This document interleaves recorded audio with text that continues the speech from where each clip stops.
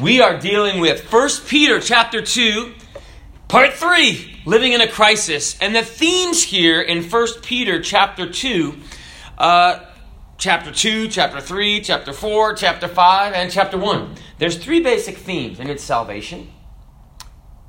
And the next one is suffering. And the next one is subjection. And these themes you'll see they'll recur. They'll come back again and again. And so you can kind of notice them. And that's what Peter wants to talk to us about through the Holy Spirit. So we're going to begin on verse 13 to verse 17. So 1 Peter chapter 2, verse 13 to verse 17. And crisis in the Greek means decision. So really, when we're living in a crisis, we need to make decisions.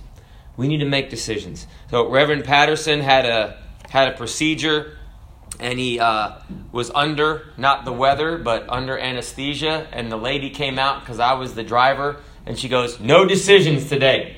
So you don't want to buy a new car or buy a house when you're still coming out of that, right? So I'm driving Reverend Patterson home, and he says, "This is my exit." And I almost went past his exit. So he's the guy that's not supposed to be making decisions, and he's the guy that knows where we're going. Maybe we should have switched seats. So, sometimes you just need to make decisions, though. Even if you're going through things, we always need to make decisions. Life isn't perfect, right? Otherwise, I'd taken Reverend Patterson to Georgia, but we got him home because he helped us. So a soldier and a citizen are sharing a cigarette in Soviet Moscow one evening when they see a man hurrying down the street.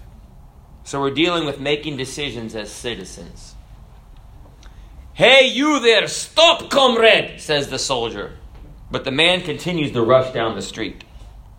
"I said stop!" And then the soldier shoulders his AK-47. And the man continues to rush down the street. And a crack thunders through the air. And the man falls to the ground, having been shot by the soldier. And the man smoking the cigarette said, "Why did you do that?" to the soldier. "Curfew," replies the soldier. And the citizen says, "But curfew isn't for another hour." And the soldier said, "Yes, but the man is a good friend of mine. I know where he lives.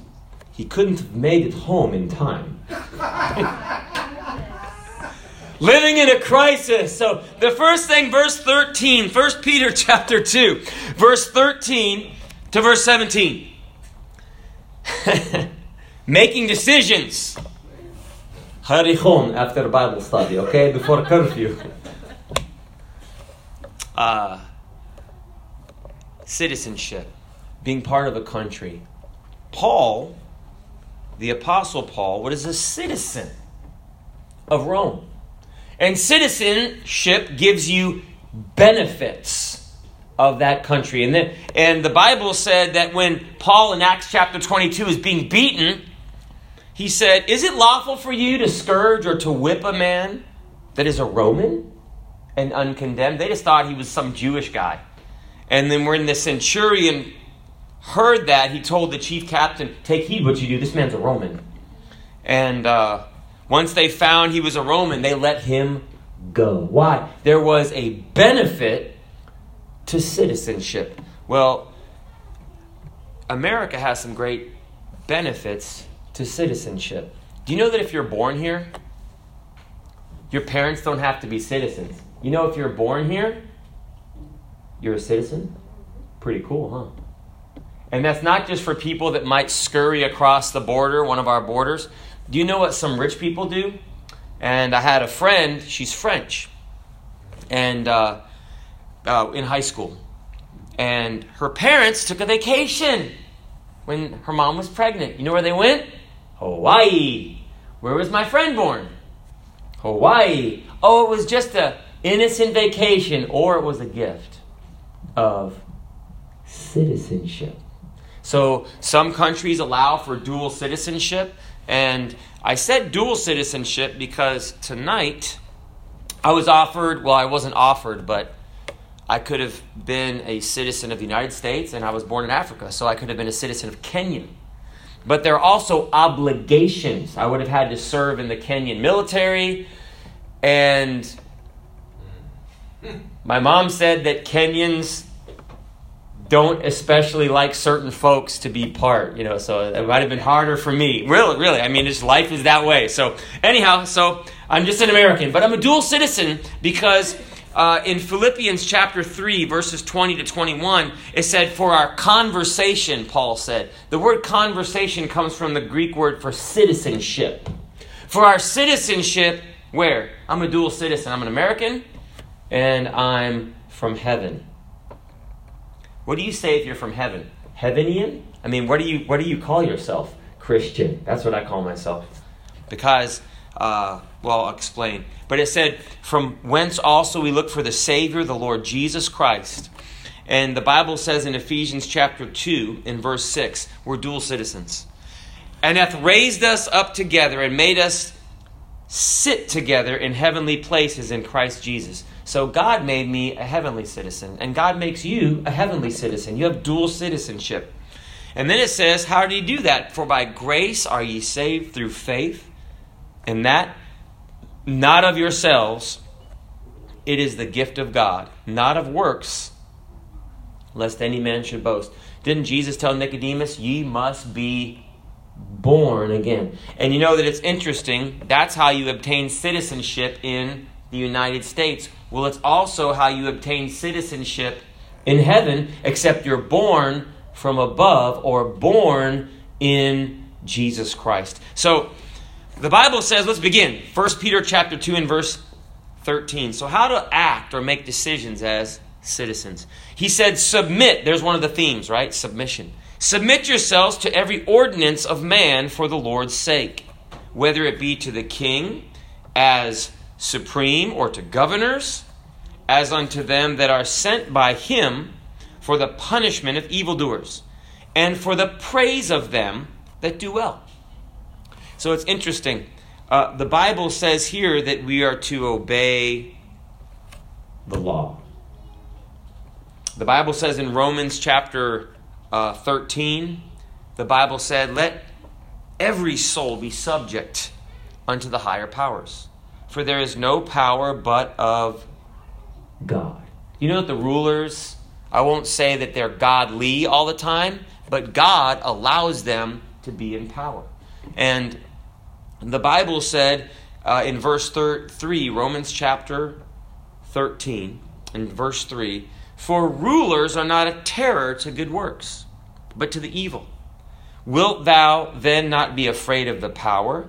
Do that which is good, and thou shalt have praise of the same. You know that leadership keeps order in our society, which allows for us to live our lives, I didn't have to avoid any roadside bombs, or there weren't any roadblocks on the way to church. Why? Because there's police and there's different things. Well, you say, preacher, how do the police get funded? Verse 7 of Romans chapter 13. Render therefore to all their dues, tribute to whom tribute is due, custom to whom custom, fear to whom fear, honor to whom honor. Pay your taxes. That's what God says. And you say, well, preacher, really? God says pay your taxes? That's what tribute and custom is. Have you ever heard of customs? A customs agent, they look to charge you for goods that you're bringing into the States. If you bring in a pile of stuff, that you'll owe customs duty on it. But God wants us to be responsible citizens because, now they might waste the taxes, that's their problem. But it's my duty to pay my taxes. In fact, I just did. And then I paid to pay my taxes. It was like, and I get a deal, okay? I thank God. I got a severe discount, but I still paid, and it went up from last year.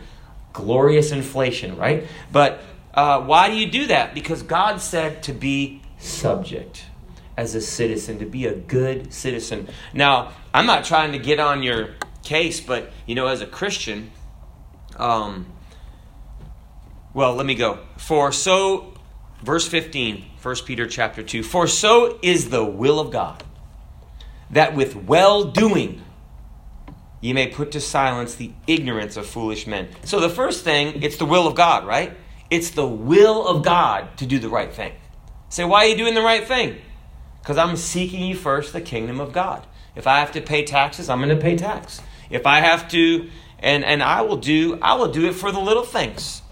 But now if it comes down to serving a king that would break God's law, well, you know what Peter said? We ought to obey God rather than men. So I'm not telling anyone to disobey God. If I told my wife, hey, honey, put your mask on. Why? We're going to go rob this bank, right? No. In COVID, it's the only time when you can put a mask on, go up to the teller and ask for money, and no one calls the cops, right? No, but my wife would be like, no, we ought to obey God rather than man. So we're not talking about disobeying God, but obeying things that we might not like to do because God wants us. Look, the second blessing of being a good citizen is it says here in verse 15, we put to silence the ignorance of foolish men. When you obey God and you're a good citizen, now I'm going beyond paying taxes, okay? If you act right out there on the job, if you act right in the place where you live, if they say no dogs, Christians ought not have dogs if they don't pay the deposit fee. That's what I'm saying. If they say no smoking in the apartment, we ought not to be doing that. Why? Because we want to put to silence those that are fighting against God, trying to nitpick our life to have an excuse that God isn't real. So, I saw this guy years ago, and I was sitting in my work truck, and it had the name of the business on the side of it. So I was a representative of the business. And the man said, do you work for this guy? And I said, I sure do. And it was a guy that knew my boss. So he called my boss right in front of me. He said, hey, I got your guy here. He's drinking a six-pack, in your work truck. Six-pack of what? Not Fresca, Were you, preacher? Okay, well, let me tell you what my boss said. So my boss asked this guy some questions. And I couldn't hear the phone conversation. But when I got back to the shop, my boss said once he realized it was me, he said something like this. He said, nah, not Adam. You know why? You know why he said that? Because I had lived my life in front of him. And brethren, when you live your life in front of someone, it's powerful. And it speaks a message. And in fact, my boss, who was a Christian when I worked there, when I left to become a full-time preacher, he kind of like rose up and started to do more for his church. And it's kind of like he put my work boots on for God in that business and began to reach out to people in his church and everything else. And I was like, wow, praise God. Well, you know what? People are looking at your life, that you're going to obey the rules, not just taxes and different things. Well, do you like taxes? No. Do you like bills? No. Like the Medicaid lady wanted me to get Medicaid. I get them mixed up. So, and she called me, and I was different people, and she said, "Hey, you want this?" And I said, "I don't want it. Thank you. Don't call back." And she said, "Do you want to pay your bill?" Because I had a large medical bill for my daughter being born, and I said, "No, but it's my bill." No, I don't want to pay. I don't want to pay all kinds of bills. I don't want to pay my apartment rent that's going up $250 in a month or so. But it's my bill. I don't want to pay $4.10 gas for my car that doesn't like to drink the, what is that, beer with the, mine likes the champagne, the Dom Perignon gas. Okay? 93 octane. It just, I would not drink the Czech soda gas. Really? I don't like it. I tell my wife, next car we get, 87, baby. 87, not 93. But what do? I buy it. There's things I don't like to do, but I do. Why? And you know what? The things that you don't like to do sometimes, people are looking. Because you know what some people do? They just don't do it. Because they don't like it. But Christians are an example of the believer in the way that they live outside the church. Amen. So, the Bible says, verse 16, as free, really free people, and not using your liberty for a cloak of maliciousness, but as the servants of God. See, some Jews regarded themselves as free. Have you ever seen a YouTube video of a sovereign citizen? Check one out, okay? They get pulled over by the cops and they have all of this data and all this stupid nonsense. And they say, I'm not driving, I'm traveling. So they don't have to have a driver's license. And they don't have to have insurance. And, and so eventually what happens is the cop busts their window out and drags them out of the car. And, they get tased and everything. But they basically think, well, I don't have to follow the rules. I don't have to do it. I can do what I want. Well, the Jews were the same way a lot of times. They said, we serve God only. We don't serve man. So they would use that as an excuse to rebel wherever they were and to be malicious in it. And just one as an example, there was a sovereign citizen of the day, maybe not exactly the same. Check it out on YouTube. They're funny videos. I like to see them get pulled out of their cars and tased. And they're all proud too. They won't roll their windows down. They won't recognize the officer. They won't recognize their authority. They're God, basically. Well, do you know when Jesus was about to be crucified? Pilate said, who shall I release unto you? Jesus? And you know what they said? No! Give us Barabbas. Who was Barabbas? Now, the Jews were asking for him. He wasn't a Roman. He was a Jew. Well, what was he in prison for? Ooh. Mark chapter 15 and verse 7. And there was one named Barabbas. And it's interesting. You know what Barabbas means? It absolutely does. Bar means the son. And Abba means father. The son of the father. So you have Jesus, the son of the father. And you have this wicked son of the father. Barabbas, the son of the father, which lay bound with them which had made insurrection. He rebelled against Rome because he didn't have to obey any stupid rules and had committed what? Murder. Came up behind some Roman centurion, slit his throat. I don't know exactly what he did in the insurrection. So God said, hey, don't use freedom in Christ to hurt and break rules. That's not the reason that we're set free in Christ. Now, some people, brethren, I'll serve God first and not man. But God didn't call me to run around here, so I have to stop for that red light. I'm a Christian, No, you're an idiot. That's not what the Bible says. You might be a Christian idiot, but no, that's not right. Stop, right? Or you might get all kinds of lights behind you, and it's not even Christmas. And if you get the reverse of a Christmas present, right? Or you get a picture in the mail with your car going through the light. Ask me how I know. And I was still late to work. Amen. It affects preachers too. Amen. Honor all men. Verse 17. Honor all men. My wife's grandfather said, you know everybody's name. If you know sir and ma'am. Like that, I heard an account, I think it was a true story, that this man held the door for this woman at Starbucks. And the woman, being a modern lady, said, I hope you're not holding that door for me because I'm a woman. And he said, no, I'm not. He said, I'm holding that door for you because I am a gentleman. That when we're Christians, we honor people not because who they are, but because of what Christ told us to be.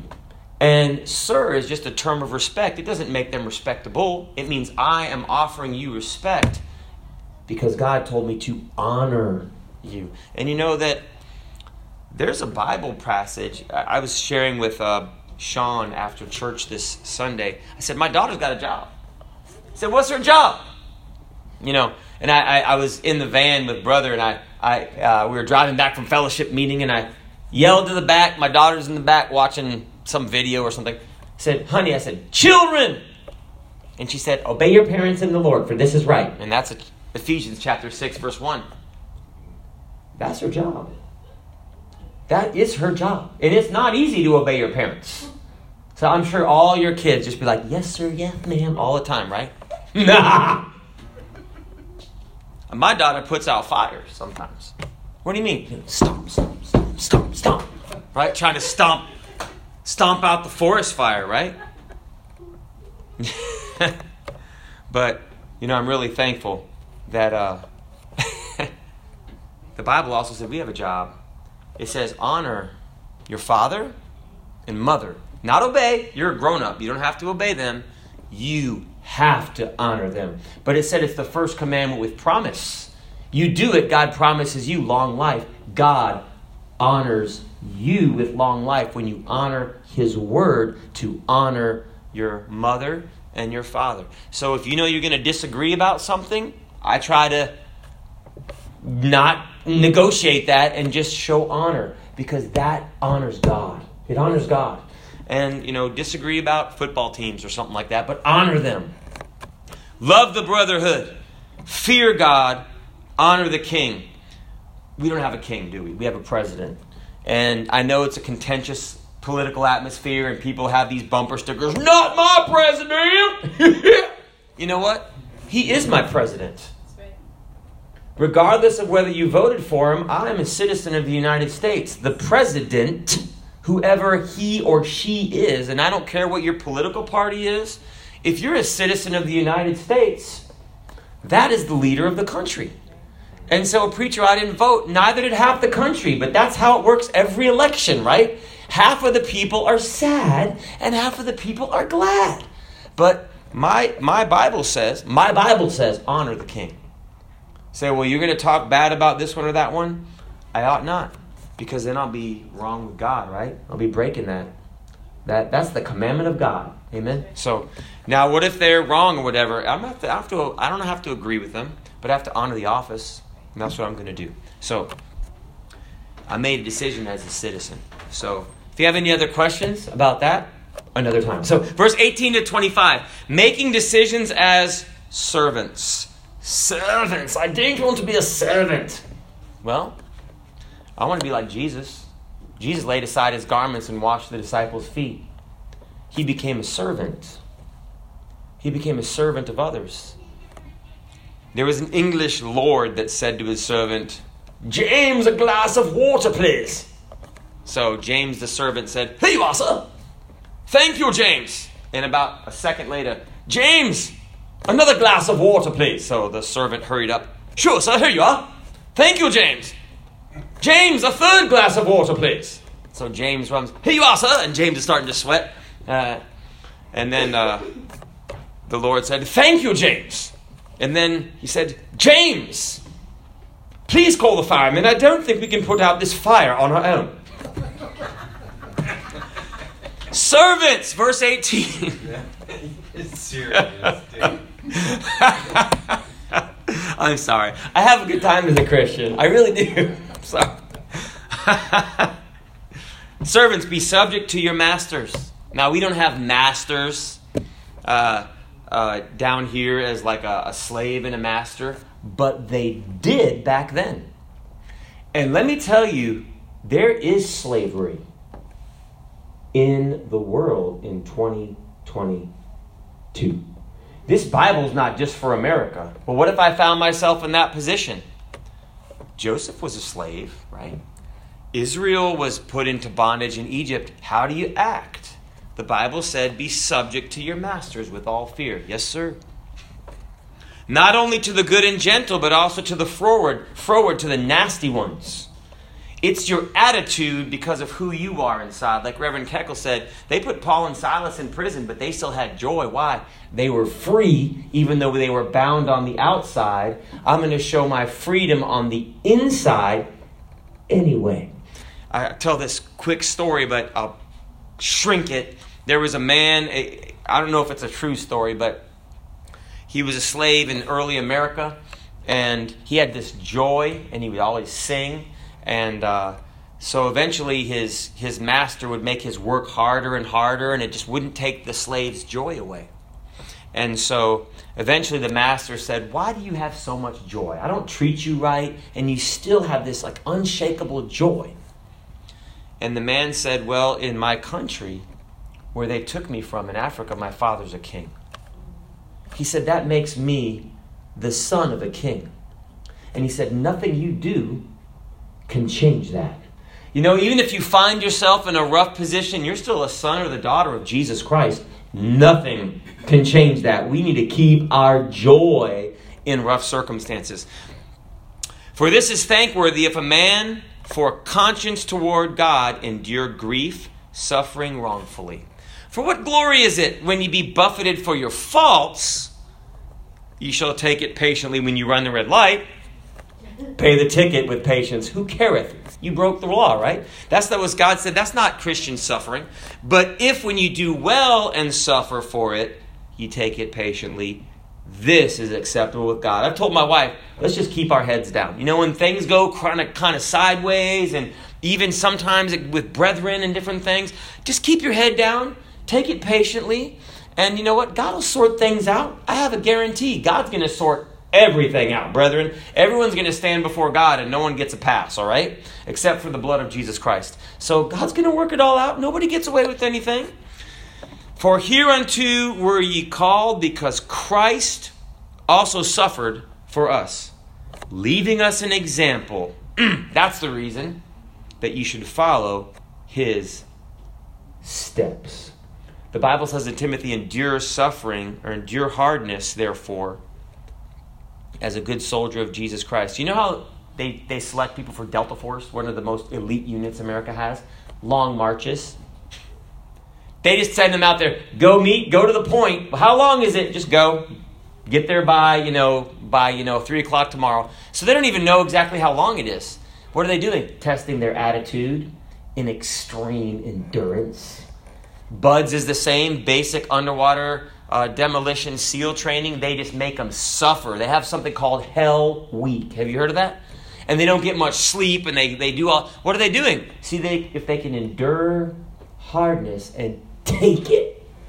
Brethren, that's how God trains elite soldiers too. You got to endure it. Well, I don't want to. Joseph didn't either. But you see those prisoners' chains? We're preparing him for ruler's robes. God is preparing our character through the things that we deal with. I don't have time for this, but you know that we're going to judge angels? Who? Redeemed people?